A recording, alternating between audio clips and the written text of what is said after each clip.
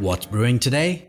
I hope you've got your favorite cuppa as we go through today's Tech Brew. Yes, you're listening to the Tech Brew with me, co-founder of the SaaS industry. Relief eludes many renters as Fed raises interest rates. As the bank raises interest rates to cool down the economy and contain rapid inflation, it is also pushing up mortgage costs. Russia steps up attacks on civilian areas even with the advance paused. Russian forces in eastern Ukraine are regrouping with a new offensive expected, but they continue to rain death and destroy on cities and towns.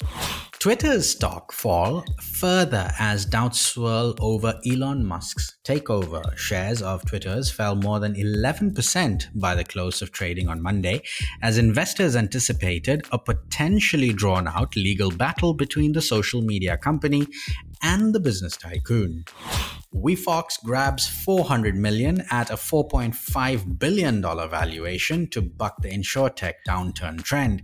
European insurance tech startup WeFox raised the $400 million in a Series D round of funding, giving the German company a post-money valuation of $4.5 billion. Polygon rises, Bitcoin, Ethereum, Sol, ADA, XRP, Doge fall up to 6%.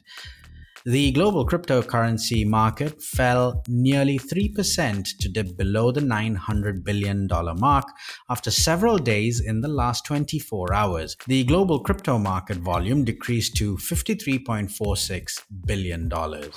Buckaroo, a Utrecht-based online payment service provider, announced on Monday that it has agreed to acquire POS payment service provider Sepe. That's it from us at the Tech Brew.